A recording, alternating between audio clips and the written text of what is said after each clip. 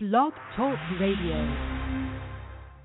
I'll answer the question. You want answers? I think I'm entitled. You want answers? I want the truth! You can't handle the truth!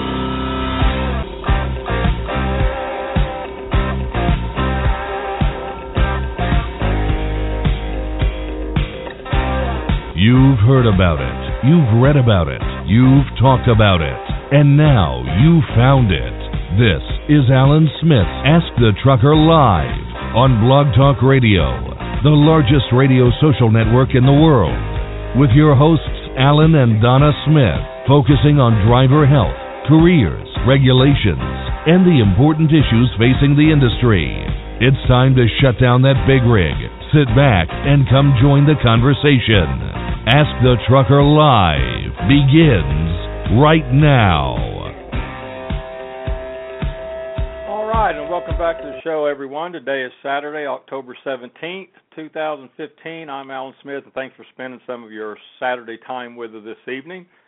It's open forum on Ask the Trucker Live, one of our most popular formats here on the show, and this evening we thought we would kick it off with discussing aspects of a recent report by the ATA, the American Trucking Association, and their comments and views regarding the so-called truck driver shortage. Now, this driver shortage is a popular mechanism that many within the industry uses from time to time to catch the attention of the media, but these organizations and others may be able to fool the media, but in my opinion, they can't fool the truckers. We'll talk about this different definitions of this driver shortage in regards to how it is presented to the media, as well as the different definitions of a qualified driver as it relates to the hiring process within the trucking industry, and how the definitions of qualified and turnover differs between the motor carriers and the professional driver.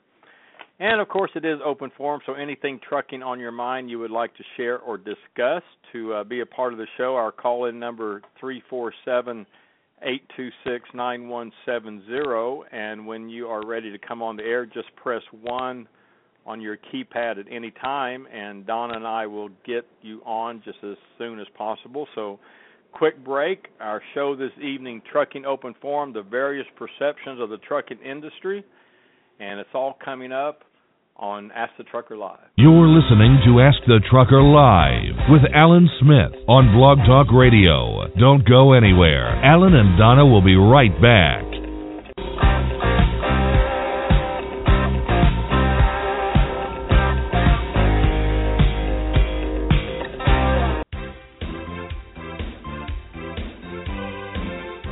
Hey everybody, Alan Smith here. Have you been driving a big rig for a while now and considering starting your own business as an owner-operator?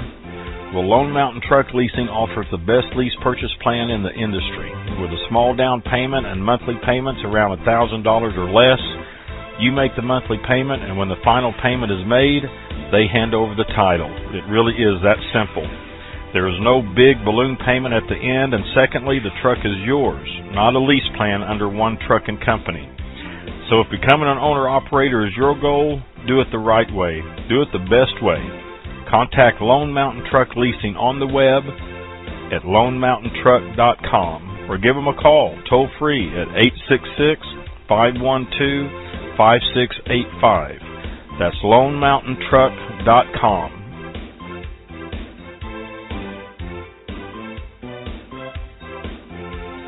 This is Ask the Trucker Live with Alan Smith.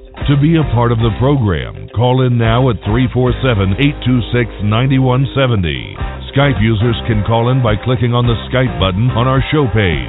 To be a sponsor of the show, email Donna at info@askthetrucker.com. Now, back to the show.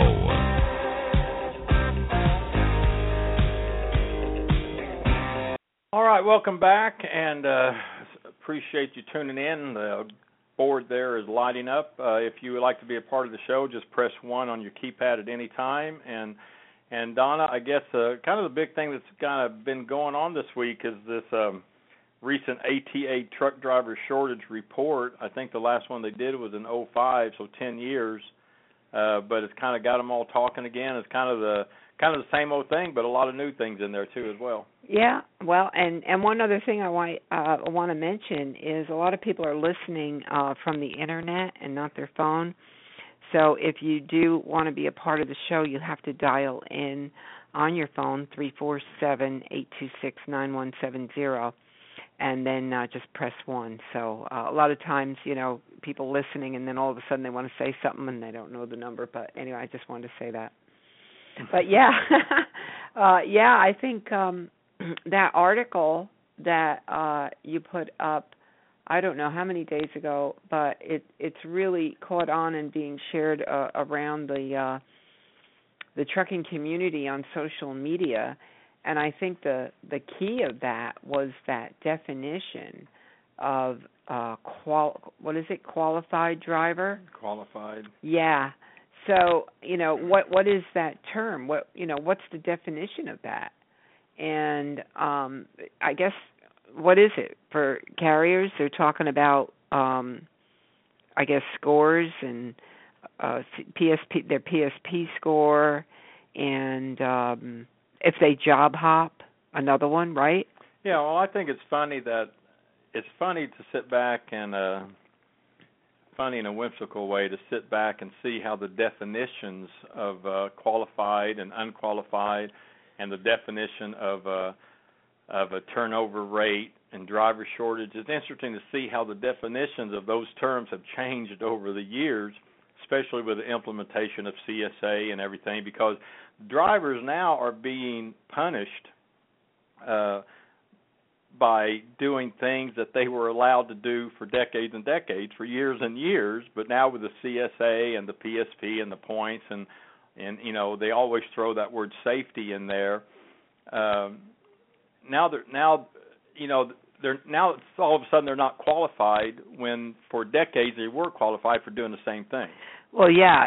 In other words, tell me if I'm hearing you right. If they were driving for a carrier prior and there was something wrong with the truck and the driver got a violation, but he had told the company, say, hey, this is wrong, and they say, well, keep going until you reach such and such a place, and then they get stopped and the driver gets the violation, correct? Is that how it used to work? Just the driver got the violation?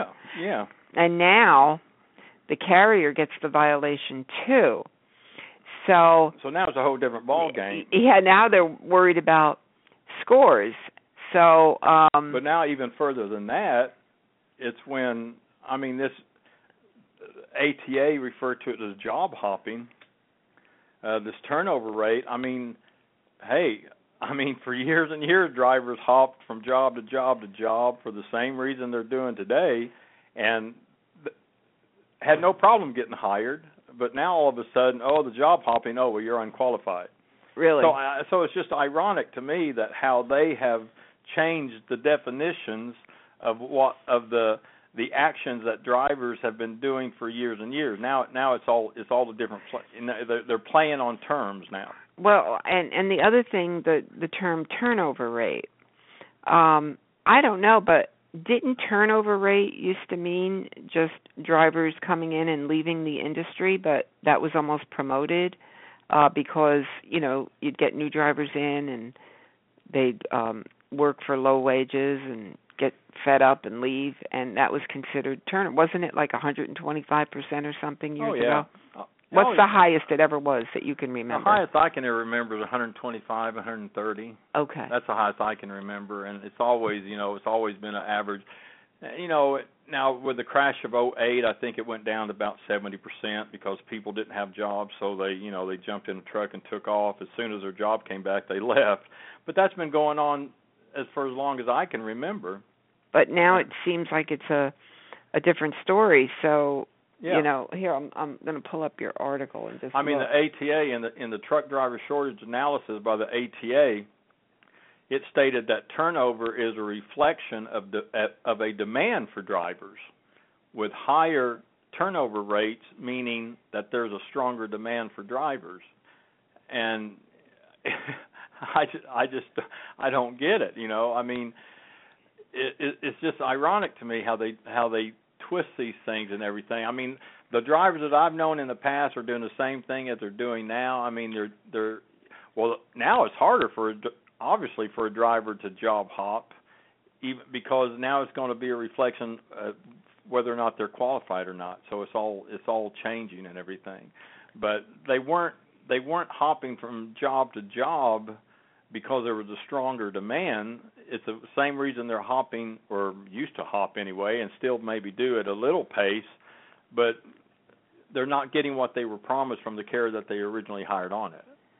And the bottom line is, with all this talk about shortage and qualified driver shortage, when in fact there's thousands of drivers who are, looking for jobs, but they're told they're not qualified either. Where's that quote that you had in there from John Peoria from Find a Trucker here? Because we asked him, are you finding that drivers aren't qualified? And he replied here, here it is, we are certainly not seeing a lack of experienced drivers registering for our website, and that's the findatrucker.com website, to apply for truck driver jobs. Many drivers have years of experience in various types of driver jobs and hold many endorsements.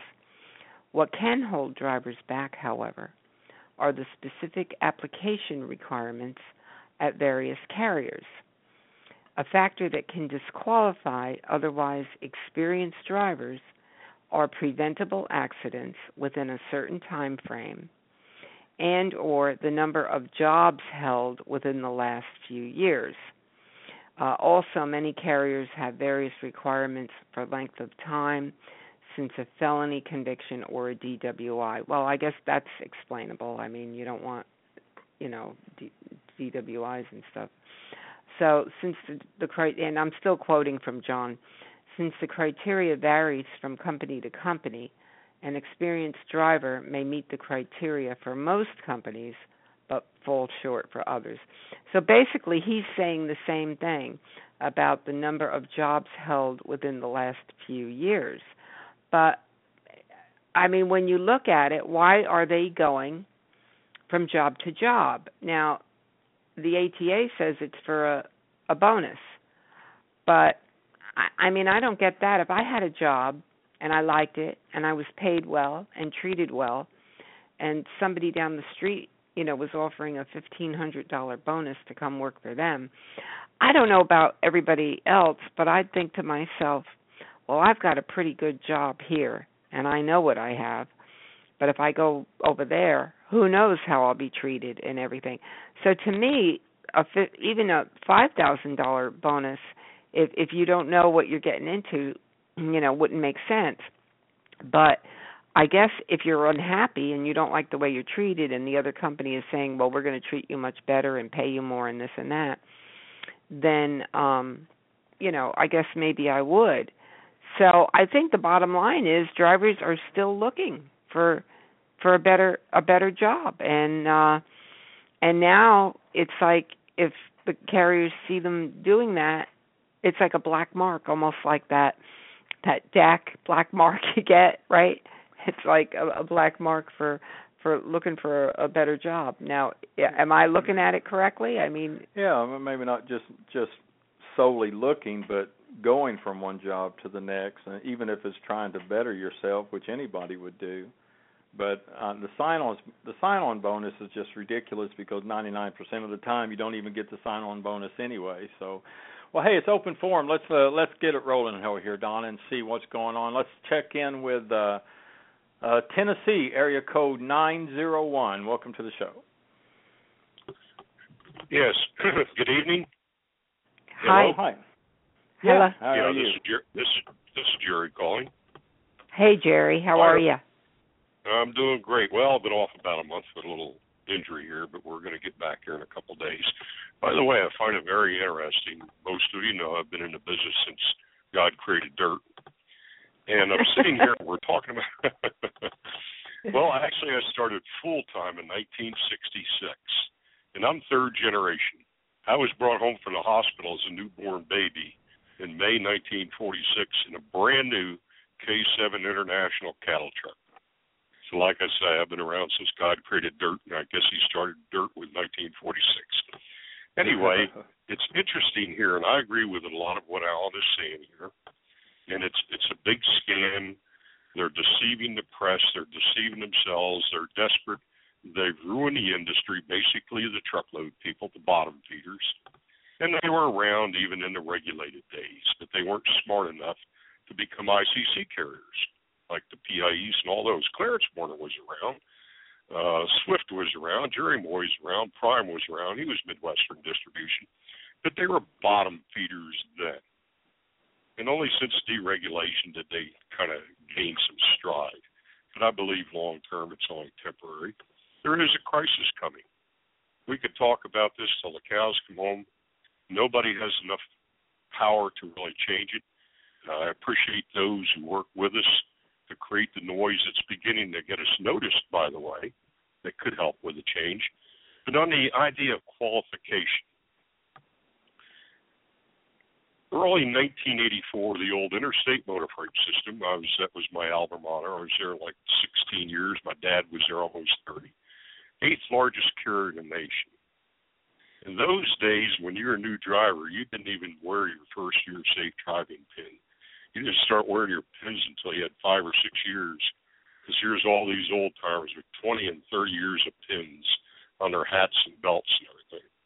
Well, due to deregulation, the very well-paid drivers back then could not compete against the truckload carrier mentality, where we're trying to compete against people virtually working for nothing. The pay rate in 1984 was about 34 cents a mile. The truckload drivers a good 8 to 10. All of our non-driving time was compensated at $13.15 an hour. The truckload drivers got nothing, and that's about 40 hours a week that they donate to their employers in the industry for nothing. So the handwriting was on the wall. The well-paid jobs were not going to survive. But in the meantime, I remember well when you started talking about qualifications. When Interstate Motor Freight closed up in Middlesex, Pennsylvania, exit 1 on Interstate 80s, where one of our terminals were, we had drivers up there, the old Bedford, Pennsylvania drivers, with 30 and 35 years of safe driving. Went over to Schneider, they're on Interstate 76 and 71, I forget the name of the town, it's where the truck stops are, and applied to Schneider. And here's what we found. Drivers with 20, 25, 30 years of safe driving had never changed the job in 30 years. Schneider, Werner, and all the others were telling us, me included, we were overqualified. And now they're crying about finding people that were qualified. What did they mean overqualified? What did they mean by that? Overqualified. Well, here's what it was. It doesn't take hard to see this. They knew that we were used to earning $45,000, $50,000 a year and only working 60 hours in 7 days. They know that when we go to work for them and they're paying 10 cents a mile, keeping you away from home for 2 and 3 months at a time, working you over 100 hours a week, and I could substantiate that. You've seen my numbers. Most truckload drivers, I'm using their own study, under the leadership of Lana Bates, Truckload Carriers Association, commissioned Martin Lab and Associates in 1999 to do the study. They polled the large truckload carriers and found out that the reefer drivers were at the loading and unloading docks about 43 hours a week. The dry van drivers 34 and a half. I believe they rounded it off to 40 for no pay. Now, I do it. I run my own authority. I had to capitulate to the standards. All the loading and unloading time we donate. Not only that, but we do not include it in the 70 or 80 hours we're actually driving. But we're still doing it. Well, if that's true, if we're still doing it, and we're still driving 70 or 80, that means really somehow or other on duty is somewhere around 120 hours a week. Yep. If you were Schneider and any of the others, would you be hiring somebody that's making more than your drivers are making now and working half the amount of time? I mean, human being time, 60 hours a week. Where he could be a father, he could be a husband, he could be a grandpa. He could be involved with the community. You're only going 2 or 3 days at a time. The freight used to relay. So therefore, because we were used to jobs that kind of adapted to real human beings, we were overqualified. It would not hire us. Now we turn around and they're the same employers are saying, well, we can't find anybody who's qualified. But wait a minute. 20 years ago, you could have hired all the qualified drivers you'd ever want. You wouldn't have had to put them through truck driver training school. They knew the job. They knew the business. They knew the law rules. They knew everything and knew how to do it legally and earn a very good living. Now, what would those numbers be today? I'll conclude with this. What would those numbers be today?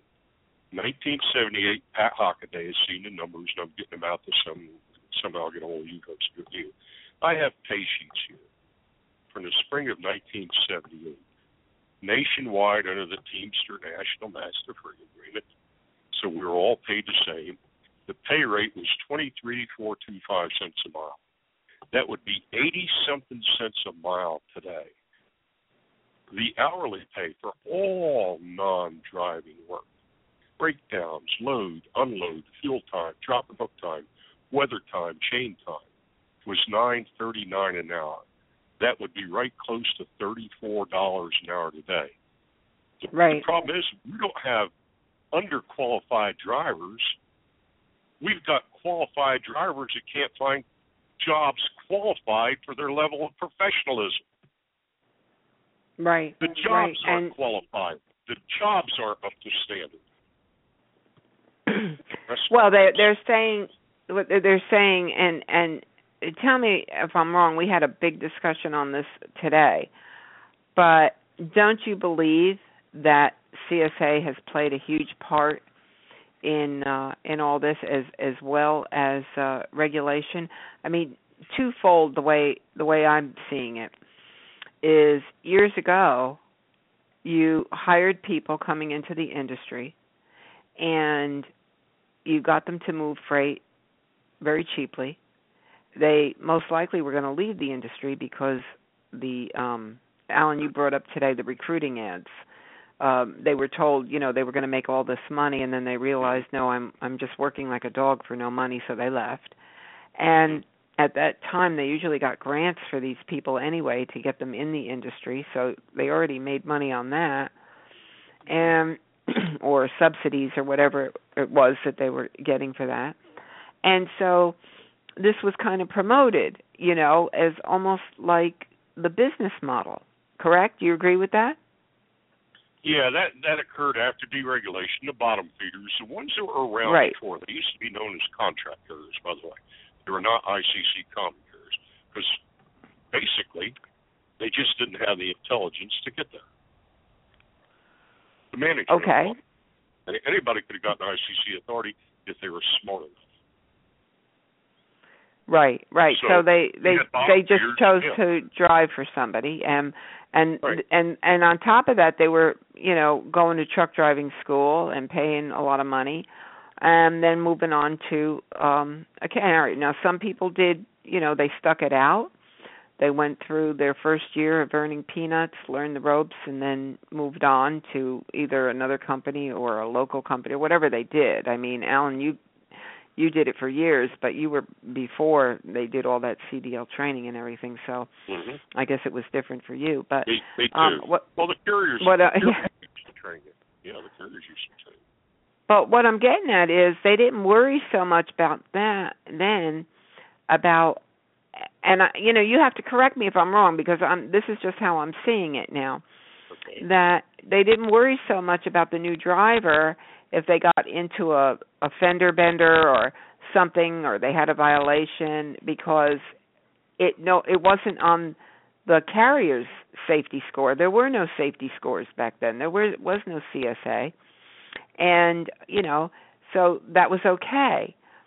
Now I think people, when they say that carriers are much more safety concerned, their priority is safety, I don't think it's so much that they're concerned about safety, although I think they are. I think what that really says is they're concerned about their safety score. So here's what in a way happened. There's a lot of history here. You go back to the old, I'm talking the premium carriers, the carriers that we all aspired to. I was lucky I had family. I'll put it right out there. I was good, but I also had family connections, so I had the opportunity to get in there quicker. But everybody started off hauling grain and this, that, and the other thing.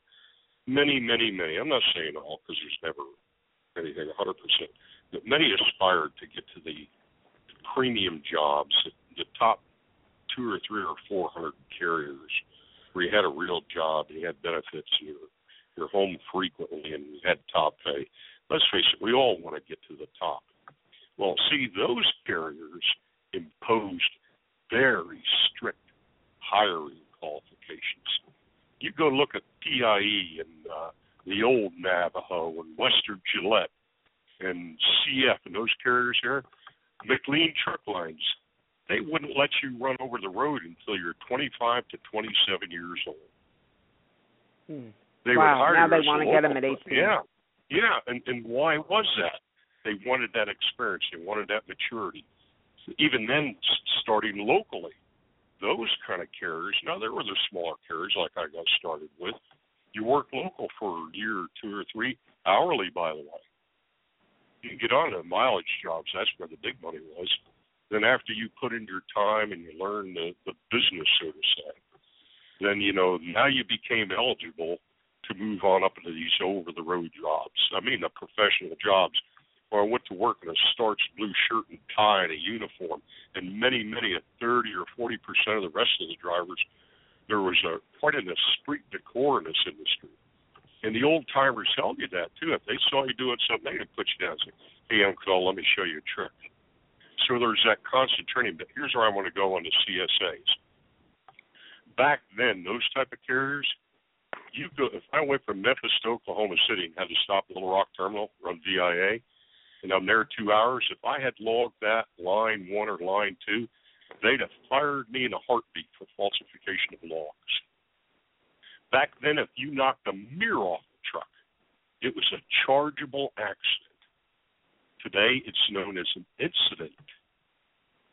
So what happened when the bottom feeder employers, the Hunts, the Warners, the Schneiders, the Swifts, all these, the Englands, as they began to get the dominance in the business because it was through exploitive human resource policies, use them, abuse them, cheat them, beat them, and send them down the road and look for another one just as ignorant. Now, I'm not talking ignorant intellectually. I'm talking ignorant of the business. That's what they preyed on. They are predators, by the way. These big load truckload carriers have had a little, it's predatory human resource policies that's running out. But in the meantime, they ignored the log rules. In fact, if anything, they promoted running illegal. How do I know? I used to run 2 log books under a lot of these truckload carrier systems. They knew what was going on. But in the meantime... Well, that's what I was saying. Yeah. I mean, the things that they were... figure it out. And then the government imposed the rules on them that they would no longer impose on themselves. Right. That's what's happening. Isn't that what you were saying, Alan, that the things that they were told to do, now they're said not to do, and now they're called unsafe, right? Yeah, that's why I say it's ironic, because now all of a sudden, no, you can't do that, but it was okay for decades, but now all of a sudden, no, you can. That's largely due to the regulations, like Jerry said, the CSA forcing that upon them now. But before that, hey, I knew drivers running 3 logs. I mean, hey, it's okay. Yeah. Just do what it takes, So now, before that time, that would be deregulation. Before that time, I mean, when I punched out of Memphis here going to Dallas, if it was 9:07 in the morning, that it better be 9 o'clock in the logbook. If it was 9:08, it better be 9:15, because the carriers believe how strict these carriers used to be on the drivers. And you got a letter for falsifying logs, that was it. You get 2 or 3 of those, your lifetime job just went down the tube. And if you went down the road to CF talked to somebody there and said, son, that guy does a lot of illegal logging. You were blackballed there too. In a way, now what companies What companies were these? This is before deregulation. Okay. I'm talking Consolidated Freightways, PIE, Transcon, Milne, Western Gillette, Roadway, all those old giants, the old giants of the industry. These people had a very high standard. If I knocked a spot mirror off, I'd better report that. And if I didn't report it and another driver found damage on the truck, and the previous driver to me, then I had failed to report an accident. I'm blackballed out of the business, by the way. Well, you know what that tells me, Alan? Knocking that mirror off was the equal to totaling the truck out. You know what that tells me? What? That the higher standards, but back then they were also making good money, so you could require those high standards because you were paying them well. Now, and you've got the human capital. You got to look into that word, human capital. I'm using it for the first time. It just ran across the other day. And when you paid wages like that, you hired from a whole different pool than what the industry, labor pool, than what the industry hires from today. And so, okay, so, you know, what do you guys think is the problem then? I mean, besides, listen, the wage problem has been going on for ages, a long time, and of course you're saying, and we've been saying that it happened after deregulation. Mm-hmm. But wouldn't freight that promote cheap freight also? Or, you know, in other words, you pay the ones who can pay the drivers the least, they can afford to move the freight the cheapest. I mean, that's my logic. Is that true? Yeah. And what happened here is, see, you got to understand. Well, how do I make this short? Regulated transportation. I studied this in college, so I know some of this. You look at freight bills of lading today. You look down towards the bottom of the bill of lading. Sometimes the top will have NMFC, National something or other freight classification. So you have Class 50, Class 60. So no matter if you're going to haul a coil steel thing, if it was PIE to haul that coil, if it was Transcon to haul that coil, if it was branch motor freight, everybody had to charge the same. The government and industry and supply chain got together and determined what freight rates would be. So therefore, the carrier couldn't come in and sacrifice the driver's pay to get the freight from somebody else. Well, once that went away, even back in the regulated days, we had what was called exempt commodities. And that was any type of product that had not been manufactured at all. Produce, fresh cut lumber, unprocessed milk, coal, all that kind of stuff. Now, once it had been manufactured, now it falls under the National Freight Classification. So what happened after deregulation, essentially, that they threw it open to the idea of the law of supply and demand. See, that's what determines our availability now. And there's where I have a problem convincing drivers that the answer to better pay and working conditions is not more hours. The more we make ourselves available relative to demand from freight, the cheaper we are. Right. The less we make ourselves available, the more important we are to someone. And our wages and freight rate, and the freight rates would reflect it, and the higher freight rates should be reflected in higher wages. Right. So this is nothing more than to keep... Right. So now most of your freight moves at no better than produce rates. The law of supply and demand, that's why it floats up and down. So let me ask, oh boy, you know, I mean, I know you, both of you have been doing this since, when did you start, Jerry? Alan, you started, what year did you start? What? The OTR. OTR? Oh, Lord, let's see. OTR. Shoot, I don't even remember. 1986, I believe. Okay. Somewhere around there. Okay. I Okay. started part-time in 1964, but remember, my dad and granddad and the whole family was in it. 1966, I went full-time, dropped out of college. Can you imagine that? To drive a truck, and over the road I started in 1968. Wow. And what year did it become deregulated? It was 80 what? 1980. 1980. It was it was 1980. 1980. Oh, so you started when it was deregulated. Alan, you started, it had already been regulated, so you already had to deal with all that. I started when it was regulated in the 1980s. Oh, regulated. Okay, yeah. Yeah. Okay. Yeah. Wow. Now, so, watch this. As far as I can prove something on this, as far as what Alan was referring to as the driver shortage. May 1984, I was finally laid off in interstate motor freight. So, like most people, I'm looking at the want ads. I live here just outside of Memphis, Tennessee, one of the top 10 transportation distribution centers in the nation.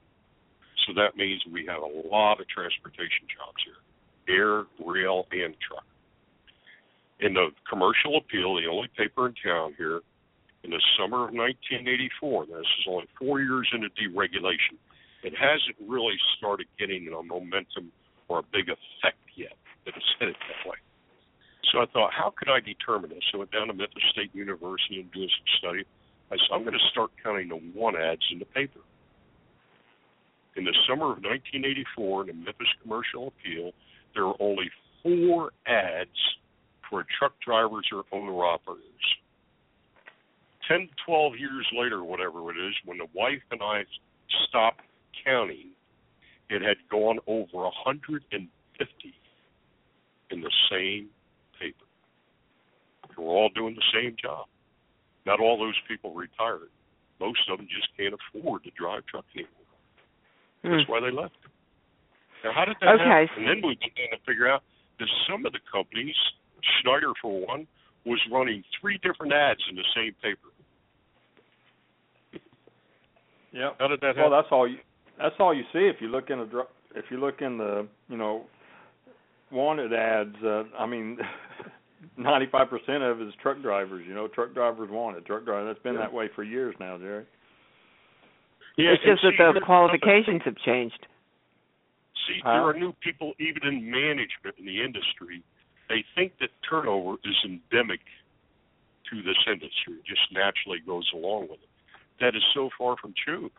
Gee, I can remember when I was just a young fellow wanting to get into it. It was a real mystery. Believe me, you got to know somebody really to get a bad job. And I'm the classic example of this. I'm with a regional carrier, gaining more experience, only 22 years old yet, got away from the hourly job, doing regional work, just same day out and back type of thing, peddling LTL freight. My dad calls me on a Wednesday. He says, I'm glad you're home. And by the way, calling home in 1968, 7, was a big deal. He calls me, call collect. He said, I'm glad you're home. Get down and see Mr. Biggs. Scotty just got killed in a mountain up here in Hancock, New York. I put on my dress slacks, got a good haircut and everything. Went down, saw Mr. Biggs. I'd known him when he was a dispatcher. He knew his kids. Told him I wanted to apply for Scotty's job. He said, Scotty's body wasn't even back in Carlsbad yet, by the way. Wow. So I knew of a job. I replaced the guy that got killed. Can you imagine that? But I did have the experience. I did have the experience. 30 days before I was 23, interstate had a minimum of 23 for road drivers. And my dad had a very, very good record, but I had a very good driving record too. That's how you got jobs. You had to know somebody. This is a cruel, closed business at one time. Well, I'll tell you one thing, and if the wages ever got to the point where they should be over, if you compared what people were making in the 70s, 80s to what they're making now, which is just, to me, it almost seems like it's about the same, right? I mean, am I correct? It is. Pat has a chart. This is published by Cass Information Systems on behalf of the American Trucking Association.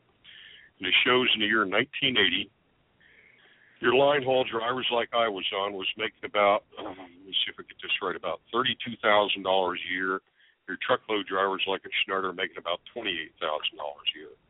Now, in the year 2000, the LTL drivers that were making $32, I believe it was, are now up to $78,000 a year, and the truckload drivers are at $41,000 a year.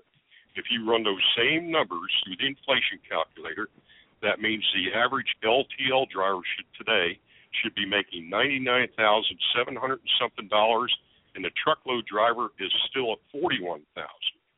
Now, to make it even worse, the truckload driver is working double the hours of the LTL driver because he hides all his non-driving time. Then on top of it, from 1980 to the year 2000, we have now gone from pulling 45-foot trailers to 53-foot trailers. We have an 11-hour day where we now can run 650 or 700 miles a day, where we used to run 500 miles a day. We now haul 80,000 pounds instead of 73,000 pounds. And the average truckload driver isn't making a penny more per year than he was making in the ATA's own study from 1980. Wow.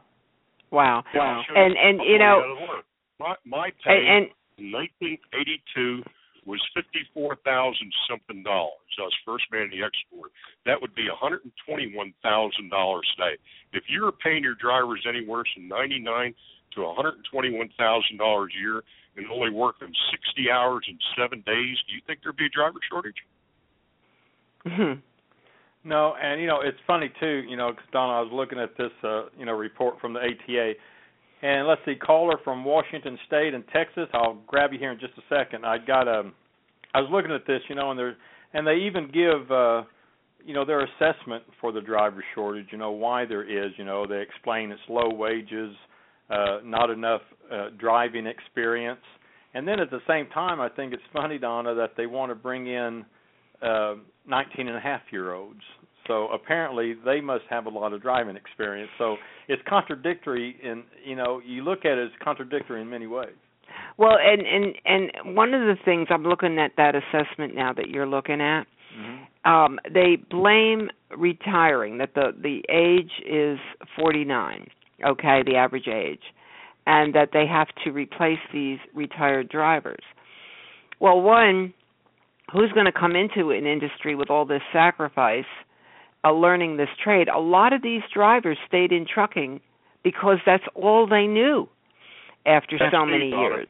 That's drivers say to me, right? Well, if you know all this, why are you still on? I says, I'll be honest with you. It's the only thing that I know. As bad as it is. There you go. It's the only thing I know.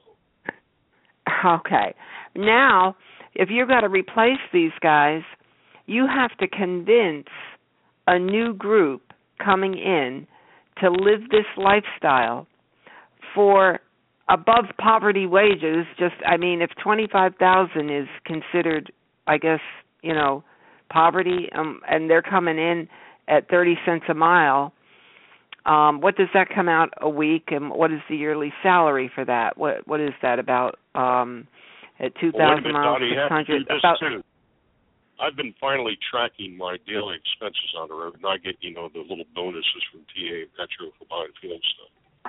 So I put it on a separate credit card because I never really knew for sure.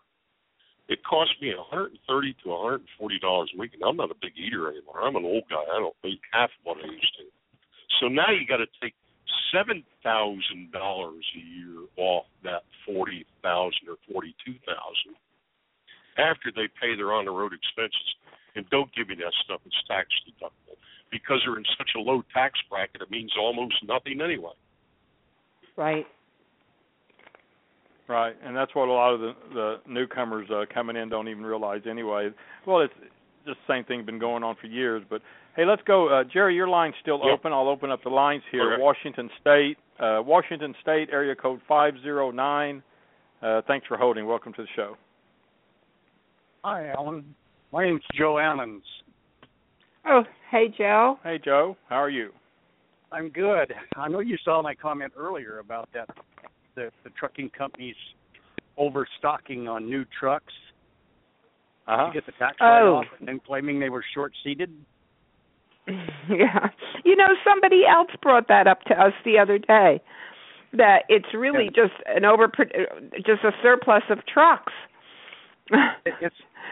You can create that driver shortage by having too many trucks sitting in a yard, and then you get the tax deduction off the truck. If they ran every truck they've got, there wouldn't be enough freight to run them anyway. Right. Well, I mean, and they're saying that there's enough freight. I mean, it's very confusing. It's almost like a delusional picture, like to convince people that this is there you go. To convince people that this is a problem, when in fact, it's almost like to create the problem to keep wages down. Because really, yes. I only see increasing wages as the way if you truly had a shortage, truly. What if wages to me would only be the only solution. What if you did what my petition says and did away with the FLSA exemption? Oh, Alan, you were just talking about that today, about his petition. Mm-hmm. Because if the FLSA exemption is removed, even if they don't create an hourly wage, they would have to create a compensation rate that's equal to your driving pay while you're rolling. And I know that I'm an owner-operator, and I've had other owner-operators look at me and say, what difference does it make? Well, we got a trickle-down thing out here, and I'm telling you, if the FLSA exemption was lifted, owner-operators would feel the impact in 6 months, greatly feel the impact. In a positive way, no? Yes. Oh, yes. I mean, it would change detention. It would change how long you wait for a load. It would change the way they book you. That would change the rate. You would actually have a livable income out here. Yeah, and Donna, that's the thing. That's the key that I was saying earlier. Just me and you talking. It boils down to two words: livable wage. And that's the key. Hey, I'm going to open up line Texas area code 512 just in case they want to get in with the conversation because this is open forum. So Texas 512 area code, you're on the show too. Who we got here? Hello, this is Pat Hockaday, JoJo. Hey, Pat. Hey, Pat. Okay. Your line is sorry. I was just going to say your line is open as well, and let me see. But Joe, I didn't want to cut you off either, but go ahead if you wanted to continue. But Jerry and Pat, y'all lines open too, and everyone else, I'm looking down here, just listening. So, Joe, go ahead. Didn't mean to cut you off. No, that's all right. I didn't feel cut off. I push that petition every chance I get because it's and Todd Dill with Overdrive asked me a while back if that was going to do any good to go to the Secretary of Transportation. Well, with MAP 21, yes and no, because Congress now actually has the control to change that. Before MAP 21, the Secretary of Transportation had the sole grip on that, whether or not we were going to be exempt. And that was changed. Oh, so yeah. That's been revised to go to Congress once I get enough signatures. Well, and it surprises me that with a solution like that, it didn't make it into the transportation bill. What was it that just made it in the transportation bill, Alan? Was it the 19-year-old driver went as a study or something they wanted to do for that? They want to do the study for what is it, between 19 and a half and 21 years old, I think? Yeah, that was it. Right. Yeah, right. But it's just going to be a study. It's going to be right. So if they could put that in there, they surely could put this exemption in there, right? I mean, it's just a pick and choose. I don't want to say anything about any particular group, but I've been after one group of truckers out here for 5 years to bring that up as a bargaining chip, and they say, well, we don't want to bargain, we just don't want them.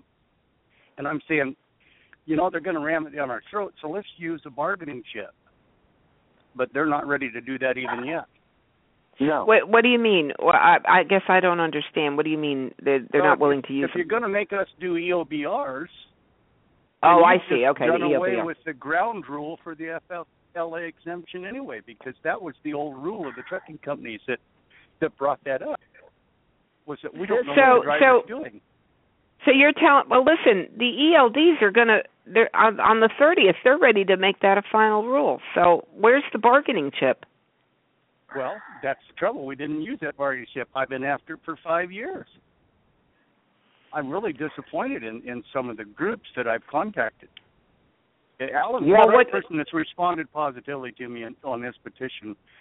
I got one coverage from Overdrive, and I got absolutely zilch from Landline. CCJ even ran a story on it 2 years ago. Okay, well, what was Landline's? What was their reason?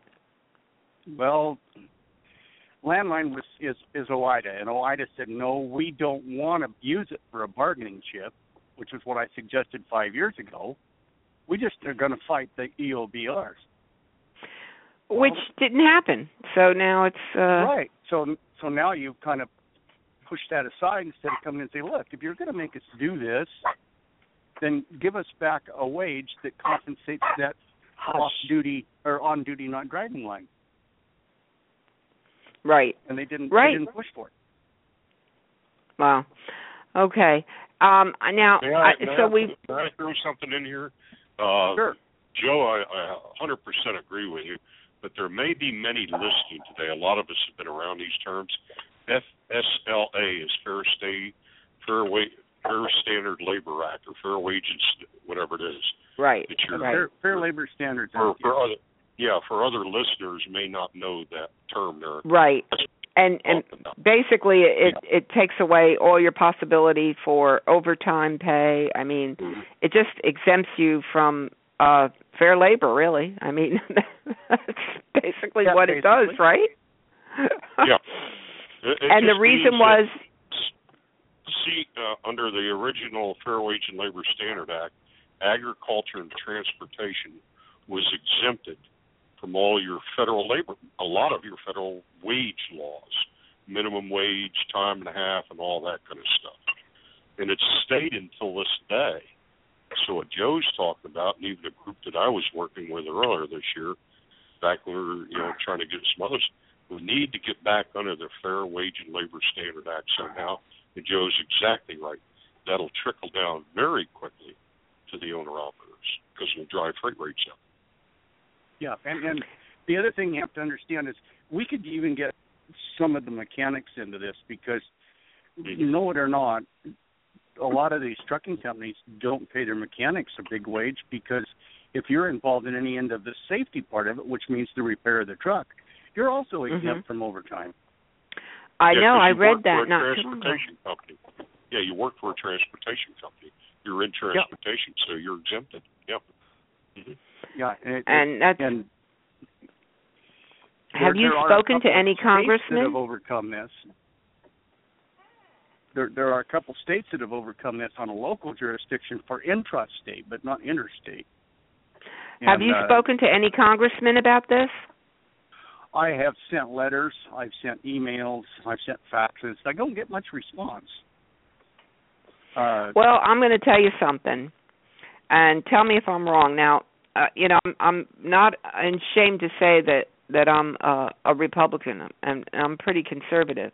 However, I would say with this that you'd probably have a lot better chance with the Democrats. This sounds like something that one of them would jump on. Joe, am I right? Wasn't there a senator in Oregon? Yes.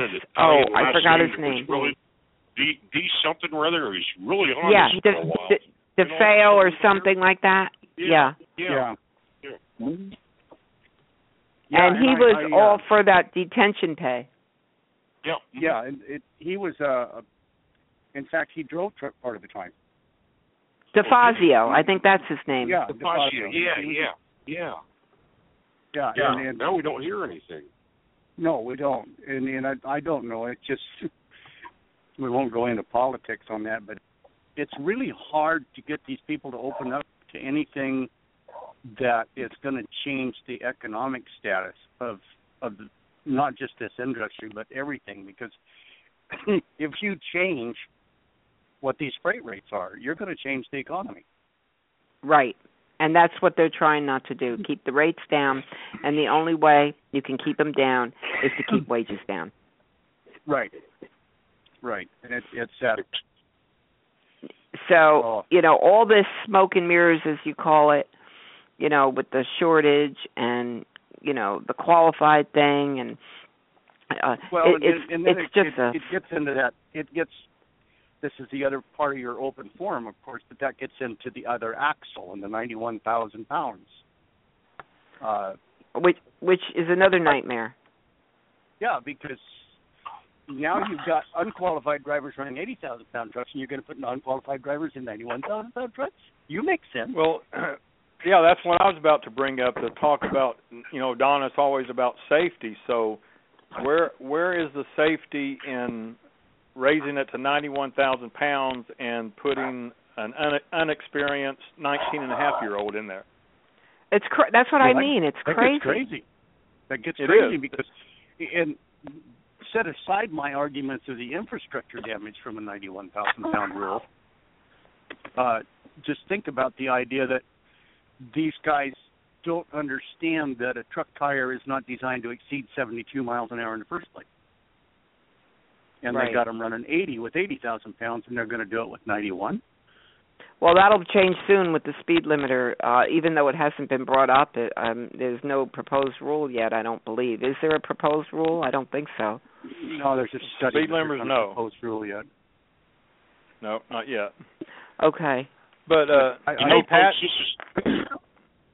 This is why I say this is going to go to a crisis. We need to be prepared for when the crisis hits, when all this comes apart, and it will. It can't go on like this.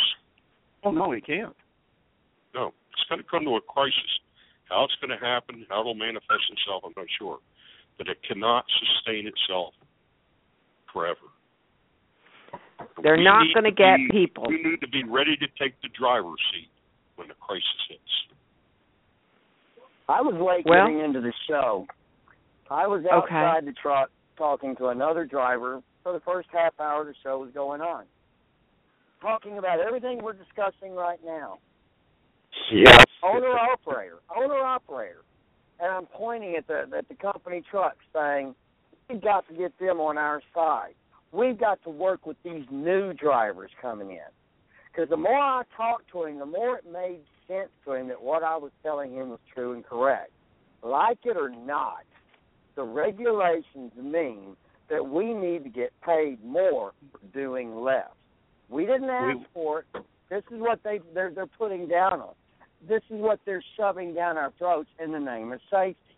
Okay, ELDs, speed limiters, everything means. And we're still not skilled labor.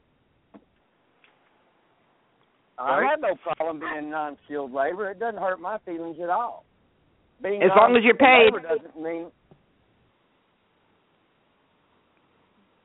Go ahead, Pat. As long as you're called unskilled labor, the wage is going to stay down. Well, you know what?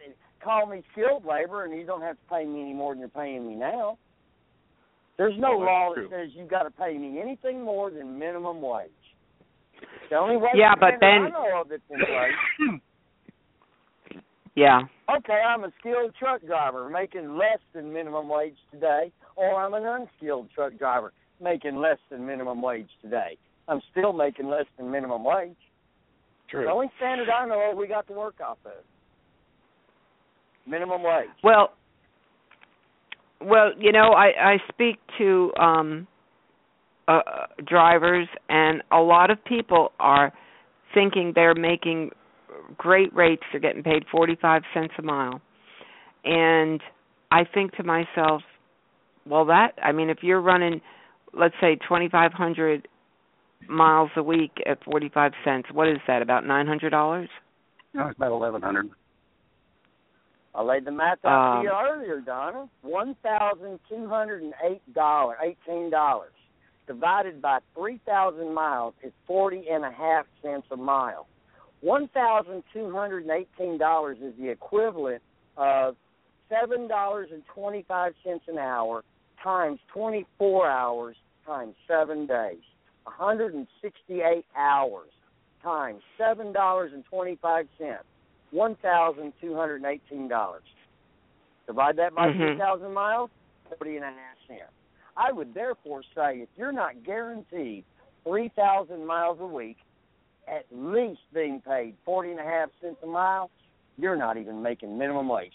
You can talk this garbage all you want.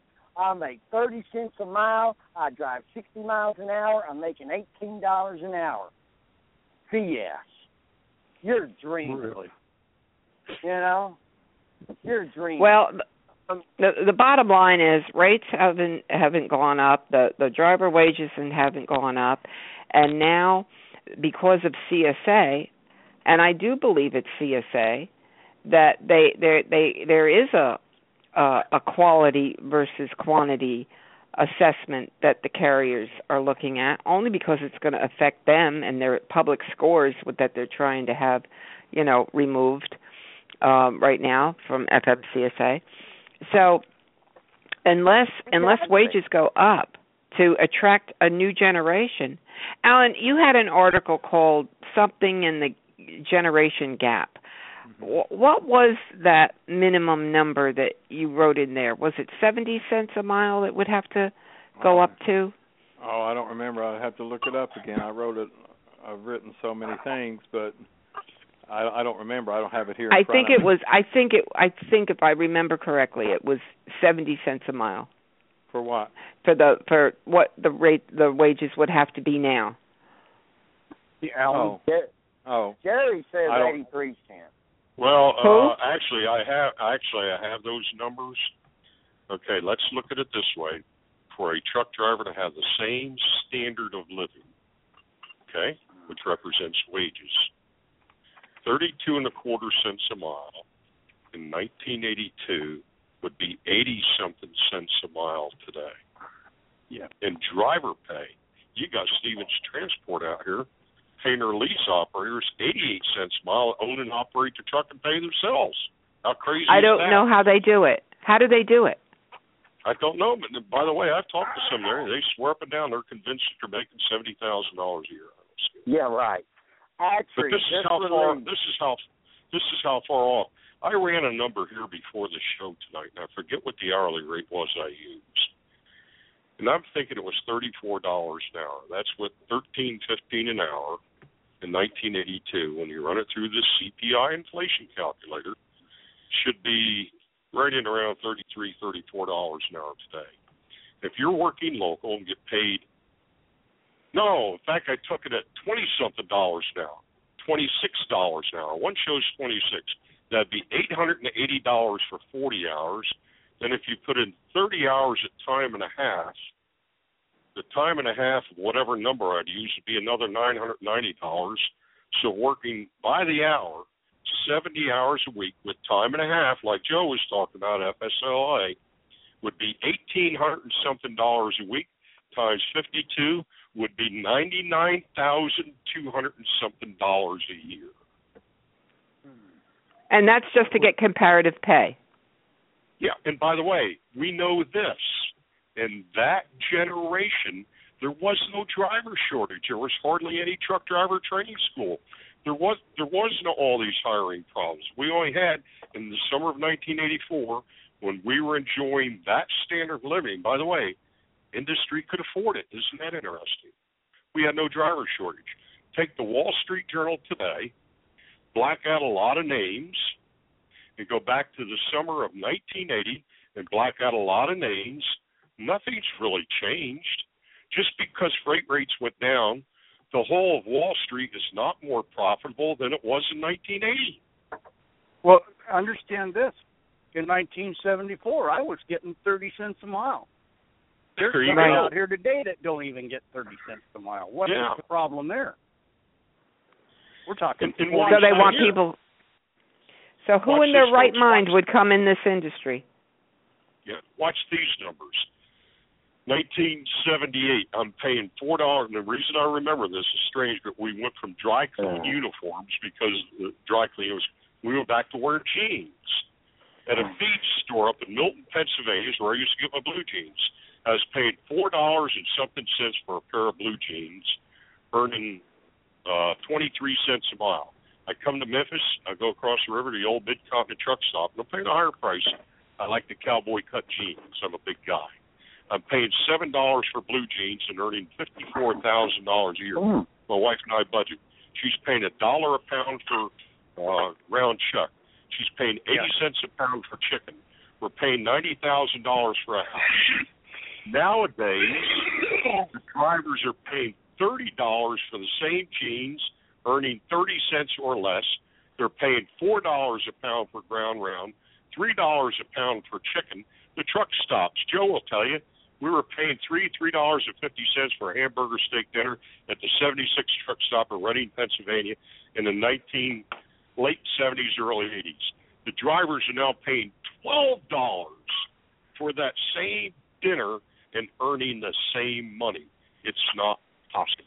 So the drivers gave up all these wages because unions were accused of upping inflation. Okay, so all that went by the wayside. We're settling for 1980 wages, and we're paying 2015 prices. Where did the money go, folks? Right. We gave up all this income in trucking, and we're paying $30 for the same pair of jeans and earning the same money we're earning in 1980. If trucking is so important and freight rates are so important, how can that happen? It's a really good question because everybody else in the trucking industry's gotten their raise. The fuel stops, the truck manufacturer, the trailer manufacturer, and the freight brokers. Everybody's got their raise except the driver. Yeah, they were able to maintain the inflationary level at least. Well, you know what? You want to laugh, everybody? Yeah, go ahead. What they said in that report that, and tell me if I'm wrong. I don't know if you have it in front of you or not. I don't have it in front of me right now. But that as a solution, trucking companies are giving significant raises, and they're calling a 10 to 15% raise significant. Well, what is that? Like 4 cents a mile? 5 cents a mile? Yeah. That's not significant. And we're missing, where is the significance?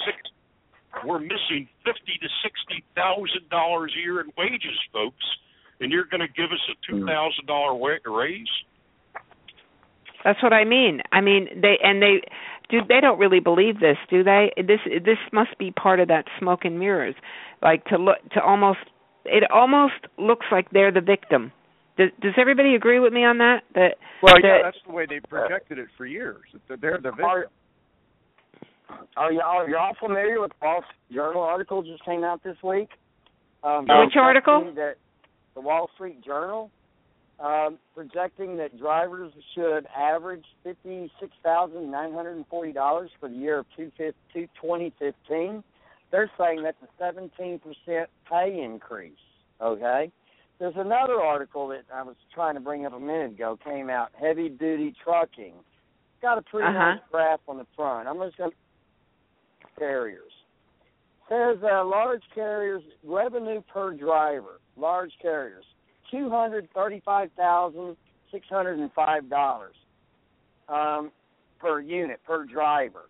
That's at an average of $2.28 a mile to the truck. Now, actually, just let it be known a week ago or something. Their ATA members are averaging $7 to operate a truck. So let's do the math. This makes sense to what they're earning. It's costing them to run the truck, and Hey, Pat, you're breaking up. Okay. Try to get in position. But that leaves 50 cents a mile, in profit for the large carriers. Now, the large carriers, they're the ones that pay the least. They're the ones that enjoy benefits like being able to be self-insured and whatnot. There's a lot of stuff going on, and it all interacts and works together. It's hard for us drivers to be on top of it all, but we need to be talking about it amongst ourselves. That's the only tool we've got here. We were talking about the a drivers association that they're dead set on fighting ELDs instead of coming up with a contingency plan. What if we lose the ELD fight, people? What are we going to do now? We did. We did lose it. Exactly. Even if we didn't lose it, we can't win it. Look what the DOT's been doing for the last 20 years. They've been coercing the small carrier into putting e-logs or whatnot in their trucks. They've got that down now. If this law doesn't come to pass, they are going to pull every truck that does not have an ELD in it. They're going to pull them around back and harass the heck out of them till those drivers give in and get one. They beat us on this. All we can do now is make the darn things work for us. That's a time clock that's in the truck. That's it's a management tool. They can't say I'm goofing off. I'm exactly where they told me to be. They told me to go over there and sit for a day and a half till I can get loaded. I'm doing exactly what I've been told to do. Now pay me. We've got to make these things work for us. Yeah. And that's the idea of being paid for all time. I mean, that's right. Why do drivers mark down? What is that line, Alan? I get confused all the time that they'll say they're not working and they really are working. They should be on duty, not driving. Yeah. Okay. Yeah. Yeah, and you do it to yourself. Yeah. So you really. Alan, I'd like to throw this in. You know what we truck drivers have become? I listen to it in Sirius Radio even. We've become willing victims. We're willing to victimize ourselves to generate a paycheck. We're willing victims. How foolish is that? Well, it's like they're begging to work harder. You hear drivers all the time defending. When I come on, or JoJo come on Sirius Radio and talk about logging all time, they want to, oh, no, when I get to the dock, I go to sleeper berth, I go to bed. Who's kidding who? Nobody going to bed, not with a 7,000-pound forklift dropping 2,000-pound pallets in the trailer. That isn't happening. A flatbed operator's got to tarp the load in his bunk when they're loading a load and all that kind of stuff. But they'll come on there and defend that. First of all, they can't believe that there would ever be a time that they could get paid for that time. So that's why they cross that other line. When we cross that other line, we become willing victims. We're willing to let American industry victimize us and defend the other side, defend the adversary. It's crazy. So does everybody think that? I mean, okay. First of all, I don't believe there's a shortage. Not with all these drivers who just aren't getting hired, but they're, they don't meet the individual carrier criteria.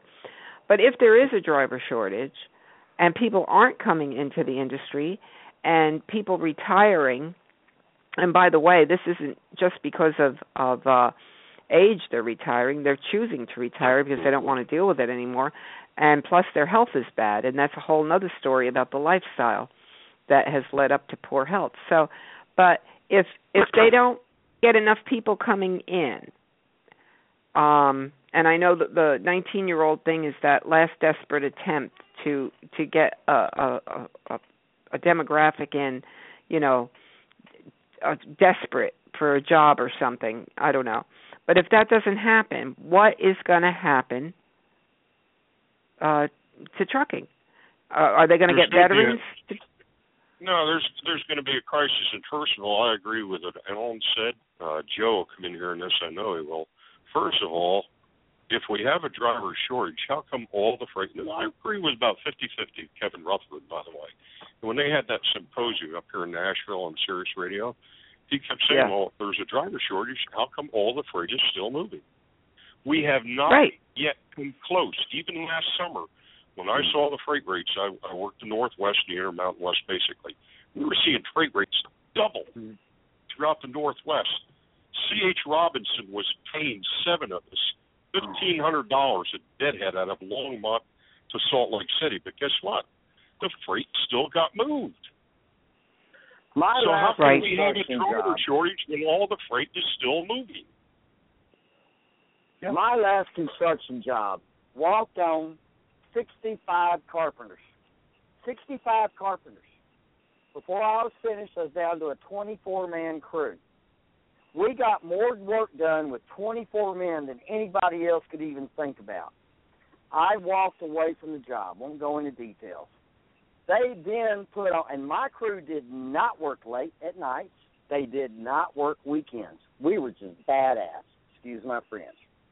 When I left that job, they had 100 men on the job, working weekends, working 12-hour days. They could not get half the work done that I was getting done with my 24-man crew. So, driver shortage, or is it bad management? Do they require all these trucks out there because they're doing such a bad job managing the trucks they have? Now, think about this. If those drivers were paid for every minute they were stationed to that truck, something would have to give now, wouldn't it? Do you think the logistics would still be as sloppy as they are today? Hell no. You know, right. You can do 70 hours in an 8-day period. If that's what the driver is telling the company, I'm going to give you 8 days in which you can have 70 hours of my time, okay, to do your work for you. You're going to pay me for 8 days. I'm going to give you up to 70 hours. I can work over 70 hours, but it's going to cost you, all right? Now they have to manage their crew. Now they have to manage their resources. Right now, what are they doing? Oh, we got trucks at a good price, so we bought an extra 50 of them. Now we're short drivers. We need 50 drivers to put in those 50 trucks. You see what I mean? It ain't costing them nothing to have 8, 9, 10 trucks in Dallas ready to go when that broker load goes up. Mhm. Well, can I read something? I did a study here a while back, in fact, several years ago, Don. It's way too many pages long, but it had to do with the Truckload Carriers Association back in that study where they showed the average driver is at the docks about 40 hours a week, 160 hours a month. So I took that times 1.75 million drivers, the truckload business, and that's 120 hours a week of wasted time, extrapolated it out, this, that, and the other thing. And only when we start fining the shippers and consignees for poor asset utilization of our equipment and when we get up to $100 an hour, they'll get that truck unloaded in 15 minutes. But see, every one of the trucks is delayed unnecessarily in the loading and unloading process deprives the marketplace of capacity that day. When I took that 120 hours a week times 1.75 billion drivers a year, figured it all out, actually we got 23% too many trucks in the marketplace if the trucks have 100% utilization. That includes taking away the dock time. If you took that 120 hours a month times 1.7 million drivers, look how many hours a month in a year is depriving the capacity. See, when I unload my truck, when Joe unloads, JoJo unloads, the truck gets turned to capacity. It's available that day. It's no longer short. If all this dock time was converted to availability time, in fact, the matter is, according to my numbers, you got 23% too many trucks in the marketplace. And you know what that goes to prove to? Ask most truckload drivers why they're quitting the jobs. They say because they can't get enough miles. Right. And that's where the miles are out there at the loading dock. Well, and I've said for years, it ain't the miles, it's the revenue. Yeah, miles equals counting miles and start counting revenue. Yeah. But, I mean, as far as capacity goes, for every truck that you delay in the unloading and loading process for every hour, that's 1 hour less. That one piece of equipment is available to the marketplace times 1.75 million. Listen, I want to just read something.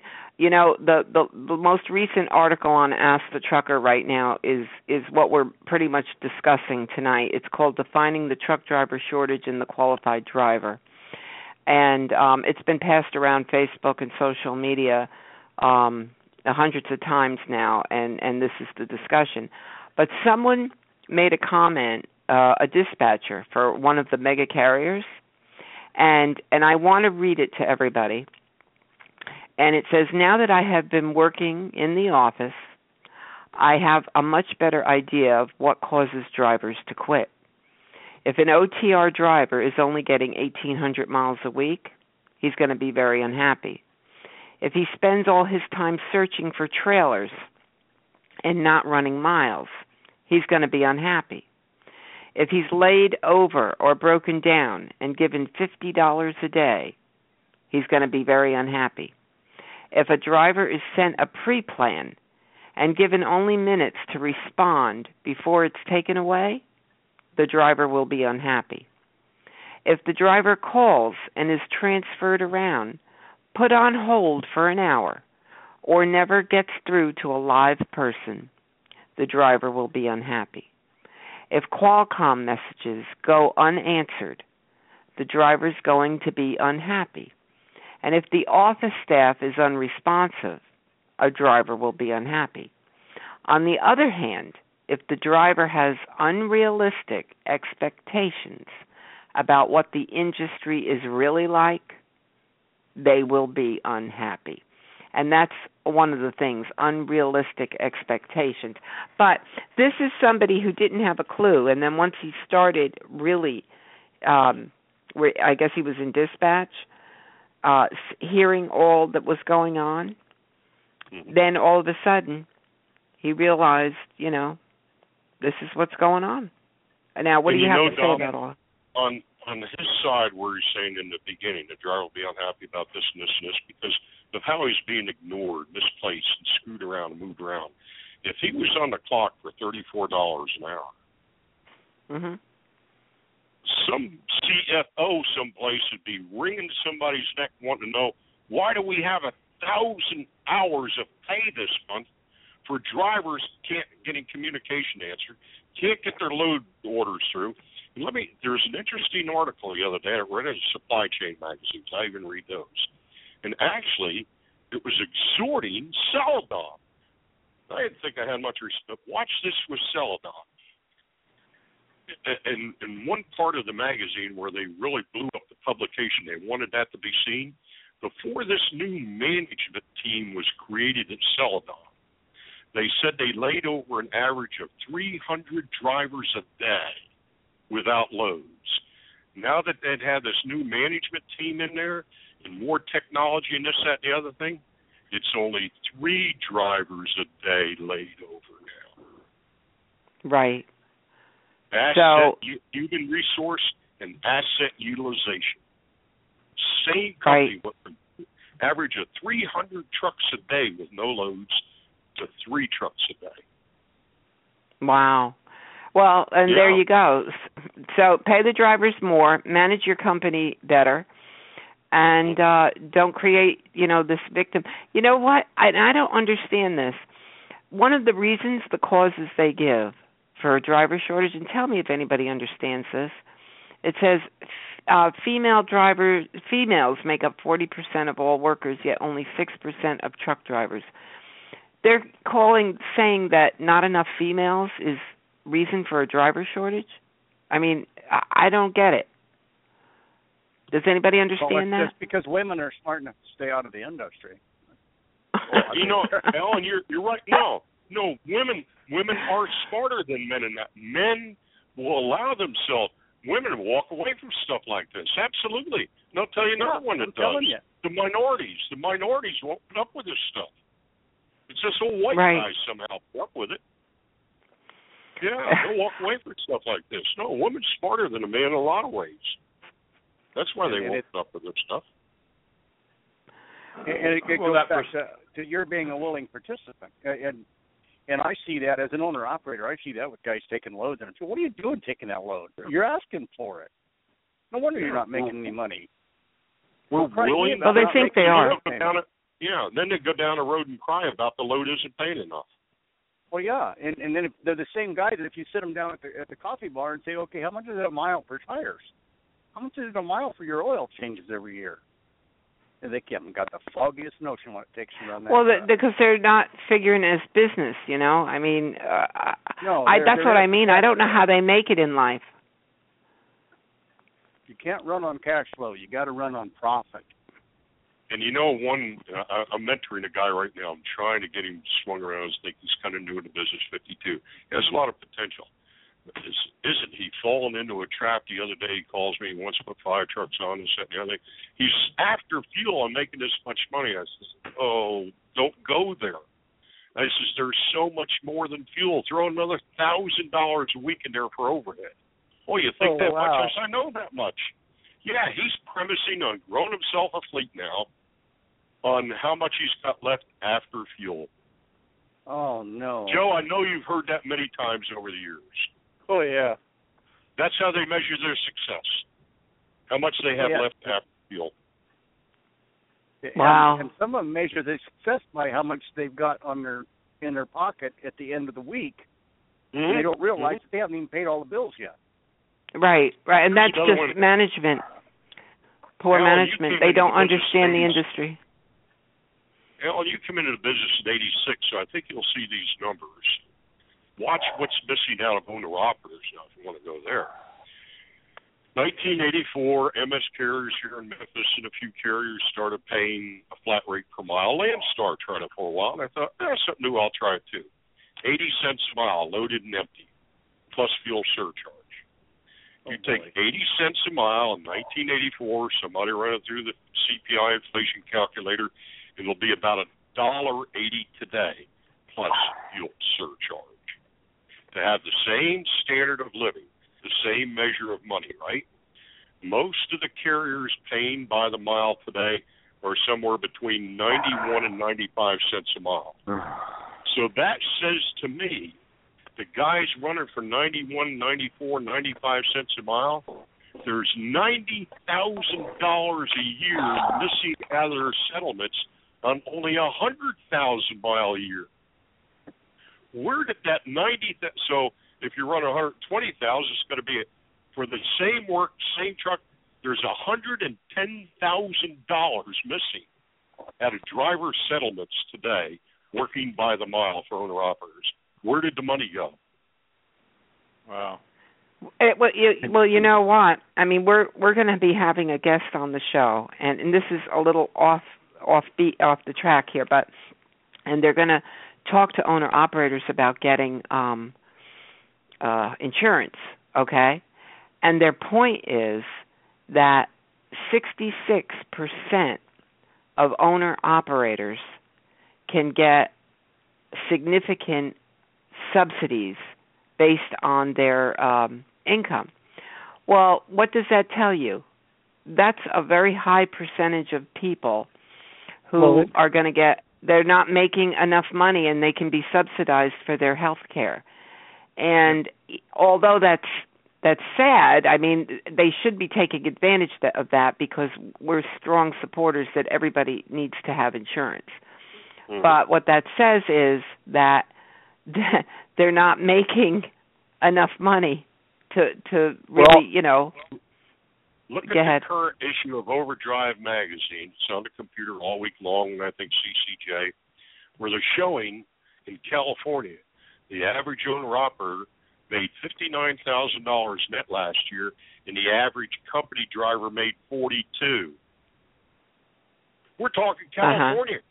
$59,000 in California is only $45,000 someplace else. But right there is industry's own recent numbers. If we want numbers to play with and throw in somebody's face, right there it is. Living in California, making $42,000 a year as a company driver. Now, $42,000 a year in Gallup, New Mexico may be a good paycheck. Right. No, because you're getting your road expenses out of that check. Yeah, there you go. Yeah. $42,000 a year is only 34. Yeah. Hey, Pat, is that you? Are you back with us? Yes, I am. Okay.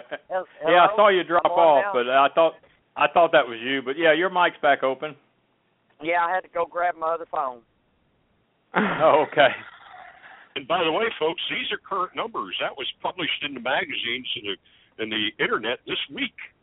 Yeah, I saw part of that. I didn't get to read through it, but I just... And go back to the chart that Pat has in the truck with him, showing a truckload driver in a year 2000 was making $41,000 a year. Yep. It hasn't changed in 15 years. Yeah. How much is the cost of living going up in 15 years? So what do you say about this ATA prediction? According to analysis, if the current trend holds, the shortage may balloon to almost 175,000 by 2024. What do you say to that? I believe eventually there really is going to be a valid driver shortage, and that's when the crisis thing starts. Because see the way the industry, I did an article that there's a lady PhD that works at Transport Topics. I've been published twice there. And I said at the truck show that she really liked this concept.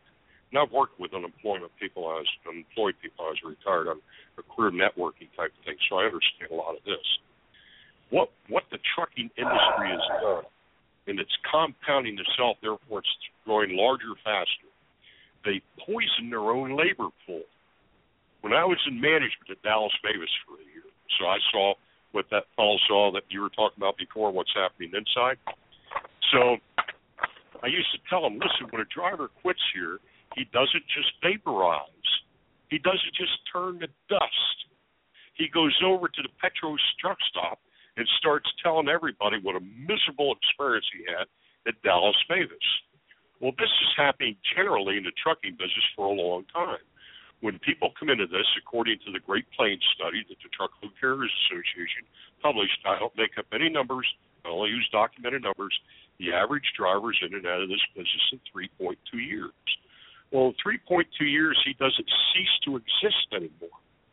He goes back home to his blue-collar community, to his church, to his whatever association or clubs or whatever, or the factory he goes back to work for. And what do you think he and other drivers ever run across this? I've run into break rooms at warehouses. All the guys that wouldn't load and unload trucks before are now in warehouses loading and unloading trucks. You can get two or three of them at a table, and they'll all start telling they actually try to outdo each other on outrageous, terrible stories that they had in trucking. Well, guess what? For two or three tables around, others are hearing this too. See, a friend of mine used to be a regional manager for Hospital Drug. His father was a PIE driver right here in Memphis. My wife was his assistant. On the wall behind his desk, he had a sign. A satisfied customer will share their satisfaction with 4 other people. A dissatisfied customer will share their dissatisfaction with 11 other people. Right, and that's a fact. That's right. So if you look at this, at the top of the pyramid, this is where we're sitting now, and the triangle's getting deeper and wider. The trucking industry is poisoned the labor pool it hires from. So that tells you eventually we've got to reach a crunch point. Right.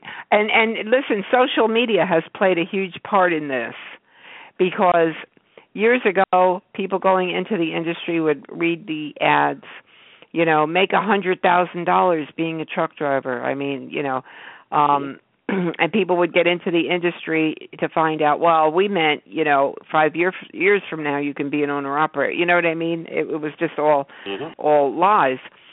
But now with social media, things like Facebook, people know what's going on in the industry.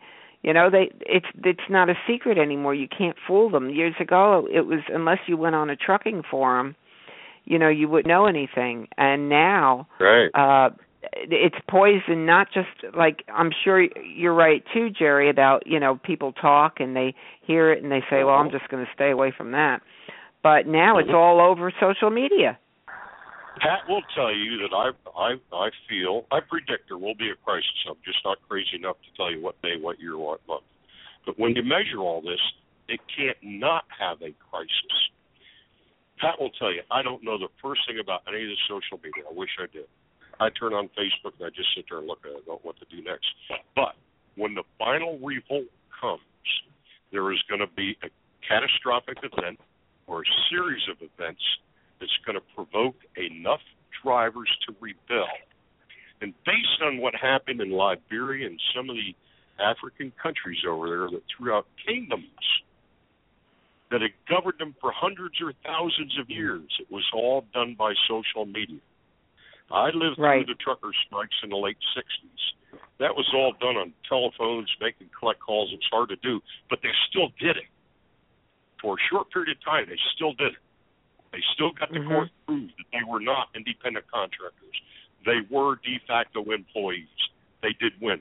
Now, with the communications and social media that I'm not even intimately aware of, this is how it's going to occur. But we needed a catastrophe, an event, some type of kickoff thing, and then based on history. With the coal miners, it was John L. Lewis. With the auto workers, it was, forget his name. With the Teamsters, it was Jimmy Hoffa. With the black peoples, it was Martin Luther King. Somewhere in this crisis or series of event or catastrophic event, it's going to produce a charismatic leader. He doesn't even know who he is today. But somehow or rather, all this will form enough. Nature corrects its own, always. But it's usually always through crisis or catastrophes. It'll be by the way of social media. That's what I say. All of our ideas, none of us are powerful enough in any single groups, even if we put them in, to make it happen today. You almost have to let nature take its work. But my position is we need to be prepared that when the driver's seat blows up in transportation, that we're there to take the wheel. Well, I don't doubt it. All it would take is a savvy hashtag on Twitter to get something like that, something like that rolling. I believe that's how it's going to happen, based on governments being overthrown. They're not even trying to I think it's trying to overthrow an industry. It's trying to create awareness to the general public because they don't have it. I mean, I know there's this new movement called Trucking Move America Forward, Trucking Moves America Forward, or something like that. Yeah, and it's to create a positive, Yeah, that's the APA. ATA, right. TCA, the Alliance, Hawaii's been on it. But truthfully, I don't know what its purpose is. Does anybody know what that purpose is? Yeah, it's to deceive the American public into to making us look great again. We need, they're trying to create a new image. All we have to do is go back and restore. The first thing to do is restore and get truckload management the hell out of the way. Get some of the trucking press out of the way, by the way. And, some of the ones that are supposedly speaking for drivers that actually can only speak a certain amount because they get so much advertising from the OEMs. There's another story that I'm hot about right away. You talk about American public. I've got a 2015 Cascade.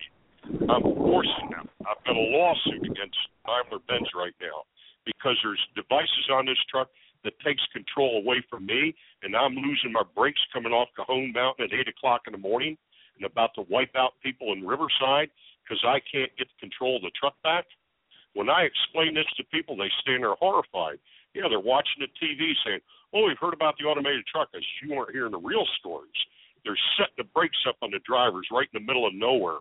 The driver should never have to give up control of the truck. In fact, legally, and I don't want to get on this, but you talk about going to the public.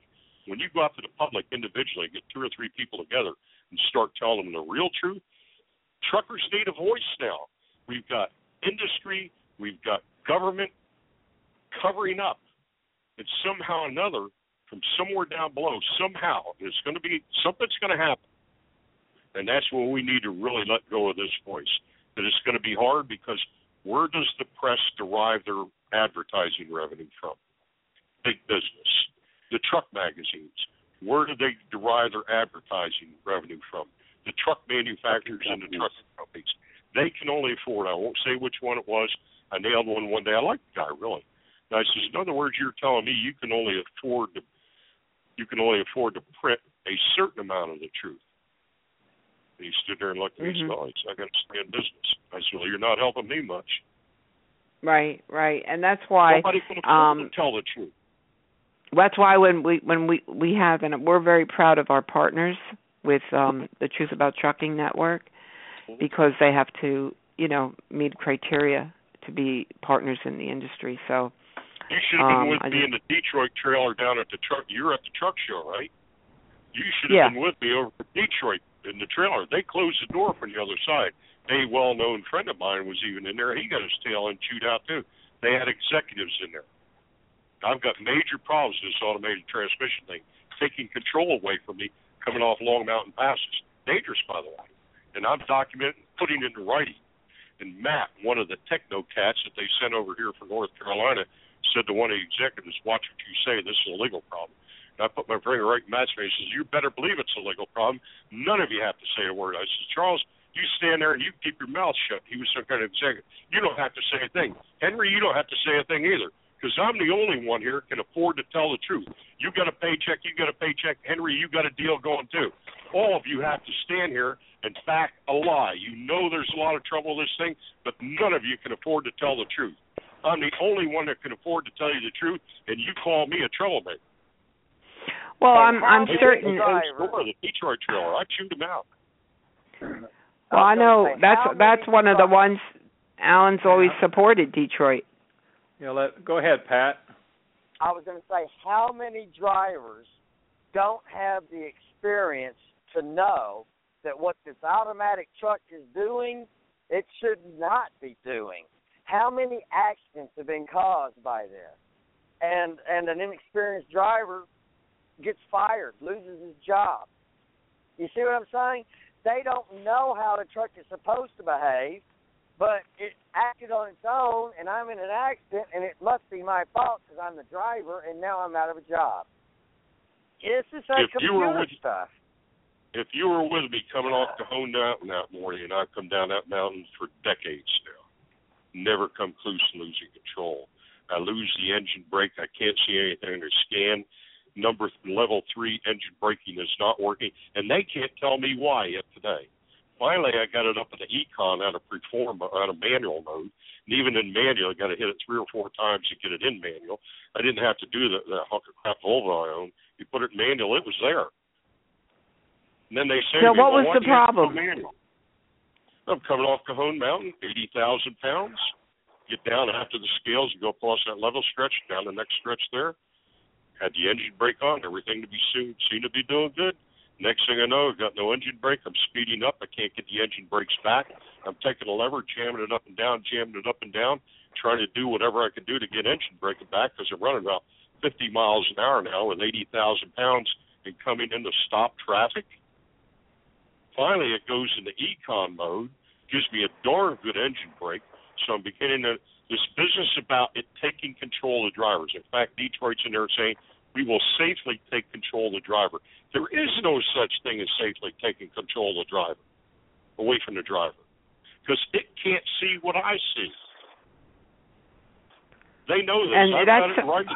I've been writing up every one of these incidents I've been having. It's called a National Transportation Safety Board, and Larry Long at National Transportation Safety Board is telling me he's hearing from others, for instance, for some reason the engine brake won't work if you got your foot on the foot brake. Linda Caffey called Henry Albert the night that their truck was new. They're coming off Baker Mountain. She said, I can't get the engine brake to work. It took the two of them to figure it out. The engine brake doesn't work if you got your foot on the foot brake. What's wrong with that problem? But I don't know. Right here. Pardon? Does that make sense to you? Yeah, it's scary. Yeah. Wow. Yeah, and I just had it in the shop. Get this. If you got it set on cruise control, let's say this pulled me out in the middle of an intersection up in Wyoming. Got it set on 75 mile an hour. When it's 75 mile an hour, I know I'm going to get off this rest area. I always do. Start with the engine brakes down and this, that, and the other. Get down to the ramp. Oh, God, the camper pulled out of the way at the bottom. So I get just about the bottom, doing like I've been doing for years. Going to flip the engine brake off and go to the foot brake, right? Bring myself to stop. Or a truck speeds up and pulls me out in the middle of the interchange. They have this thing set up so that when you pull down on the lever to go to engine brake, it does not cancel the cruise control. That's plain stupid. Oh, so my. If you see traffic slowing down in front of you, and you bring it down, let's say you meet traffic at 40 miles an hour, okay, now it'll go back to the fuel, whatever. The minute you let off of the engine brake, it reaccelerates back to the preset speed. Wow. And when I asked Matt and Jason Riggs, why in the world would you even want that? What's wrong with just hitting resume? And they looked at me and said, trucking management wants it that way. They do not want the driver to do the resume thing because they feel he will waste too much fuel. Now, after 5 months of fighting, I just had him take that off the truck. Wow. Alan, do you know what they're talking about? Because I'm. Yeah, I mean, I've never driven one, but I know, I hear about them, and kind of hearing the same thing. So it's all in the name of safety, Jerry. Yeah, and see, the thing is, they can't afford. I understand this. They all got paychecks. There was nobody there that day when I confronted them. They could cross the line and say, you know something, Jerry's right on this. Because they all got paychecks. They all have jobs. Daimler-Benz has a position. They've got a big commitment on this. Even our consumer advocates, our little smart group there and everything, they aren't going to step over the line because they got a deal going. Nobody can afford to tell the truth. And that's basically what's happening all along. Because of the advertisers and the big business above us, nobody can afford to hear the truth. So they try to keep the references squashed. It's never happened in history. It always explodes. Look what happened at Volkswagen. Yeah. Well, getting back to the wage thing here. Okay, so what's the solution here? Let me just wrap up this. I want to read to you what the ATA's solutions are.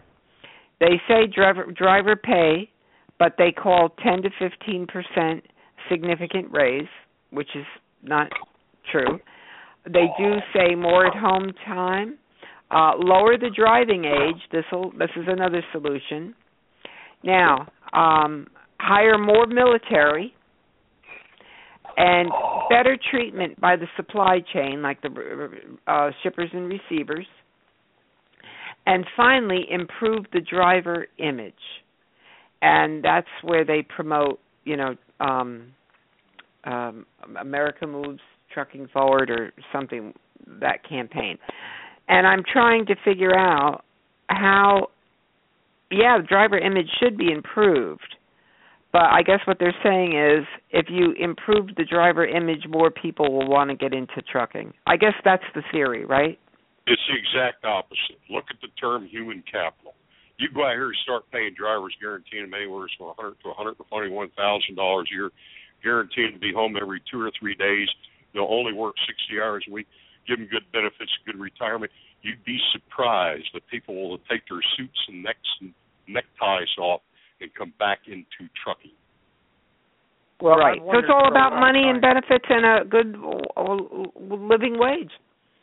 You get what you pay for.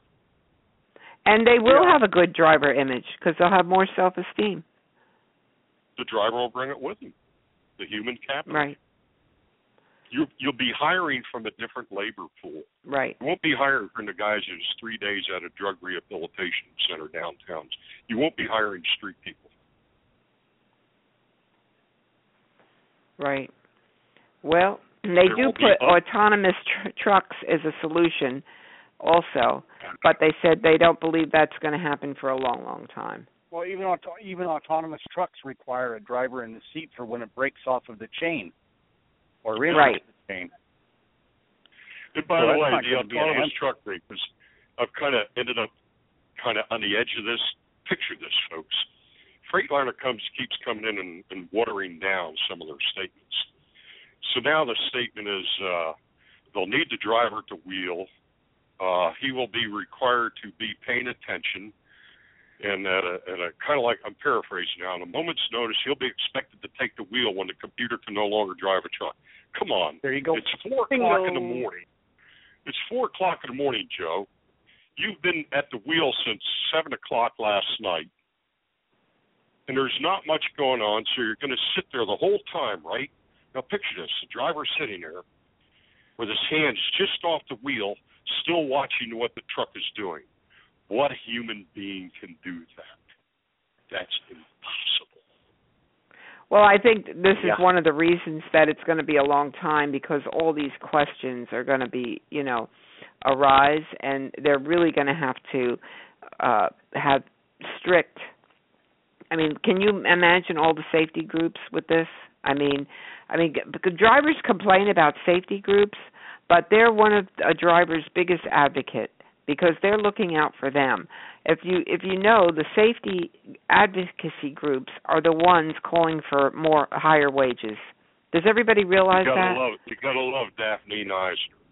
If they'd only named that something other than Parents Against Tired Truckers, if they had just named it something, I've talked to her and her husband years ago. They were our biggest advocates at that time, because somebody asked them to look into the driver pay. In fact, that was a Walmart truck. Right. Did that night. And after that, Walmart completely redid their whole driver system. That's when drivers started getting paid to go to bunk. That's why that's in there. That driver not going bunk. That's why they get paid for that. It was a Walmart truck. And so they got to looking in it. They were horrified when they found out how drivers are being treated and paid. Right. They were after That's why I said. They came up with the wrong name. They were the best thing that we had going back then to possibly make some difference. Well, just like you were saying, it would take social media.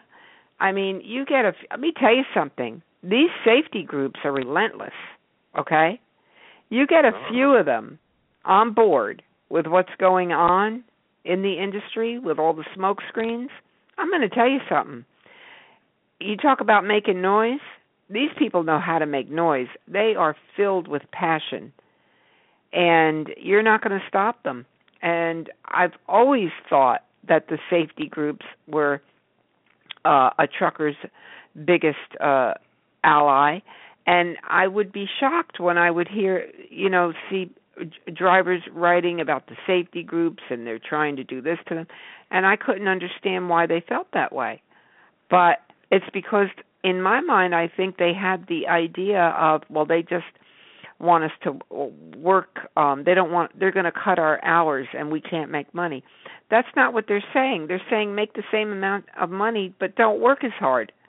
But it's a hard concept for drivers to understand. Well, it's a lot when you look in between the lines of what a lot of those safety groups are. And it's like you said, I mean, they are, in a lot of ways, advocates for drivers.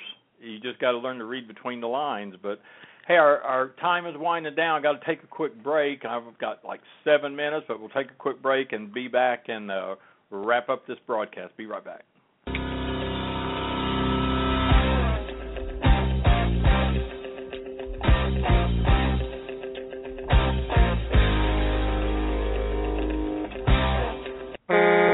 Heads up, truckers.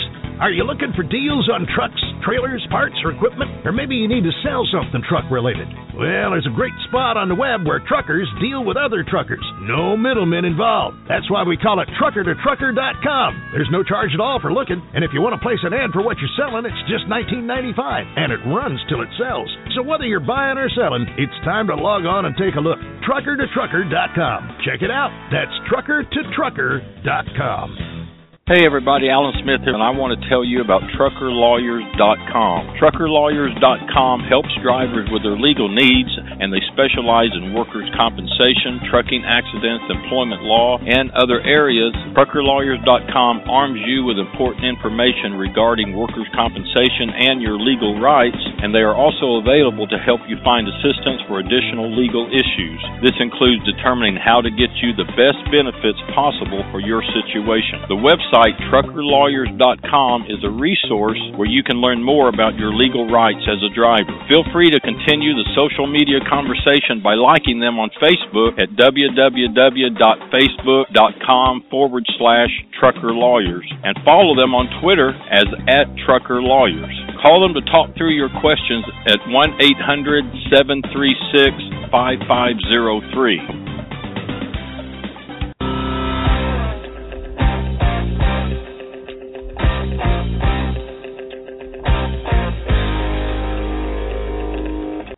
All right, good open forum, a good conversation. Donna, did you have anything? Only got about a minute or so, though.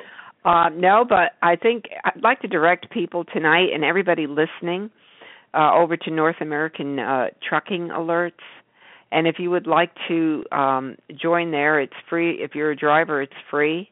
And if you're a company, there is a fee, and we ask to support professional drivers. But drivers are free, and if you'd like to post your articles, it's all about improving the industry and the life of the professional driver, taking the problems and the solutions and moving forward with them with these ideas. So that's NorthAmericanTruckingAlerts.com. Again, if you have a video that you want to just do a video and, talk about these issues and post it to YouTube, we'll share that video on our trucking social media website and put it out there all through Twitter, LinkedIn, Facebook, Google, and everywhere. So if you have a message, just take your cell phone, write yourself a few bullet points, do your script, and we'll get it out there. That's what Jerry was saying about social media. We get enough of these things going on with people saying the same thing and exposing the truth, and it will become available to the general public. Jerry, your video is doing great. The one you did at GATS, we've been putting it out there. I don't know if you noticed it. Great video, lots of good information in it. And, again, that's one way to get it out there, like you were saying, social media. So just go to truckingsocialmedia.com. There's a little button there, Submit Video, and we'll get it up there for you. And the same thing with North American Trucking Alerts. So that's, just kind of uniting people and getting their information out. And what we try to do is get people's information out, not just our own, but everybody else's. And that's the unity. Pat, what's your website? Pat's not on. I think he dropped off. Okay. I think it's Truckers United. I'm pretty sure. Let me look it up here quickly on Facebook. Yes. Truckers United. Yep, right? Truckers United. And he's both on Facebook. .com or? .org. .org, right. Truckersunited.org. And he's got some tremendous articles on there. Jerry, do you have a website? No, I don't. Okay. I don't know how to do all this stuff. Well, if you have an article you've written. I don't know how to.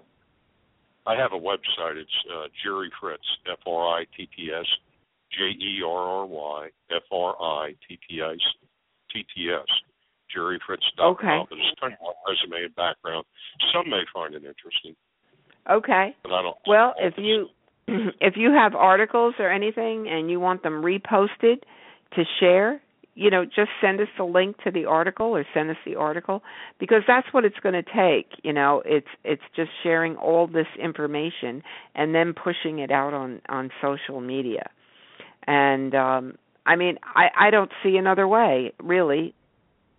Oh, I hear the little woman saying we got to get off here. Yeah, so...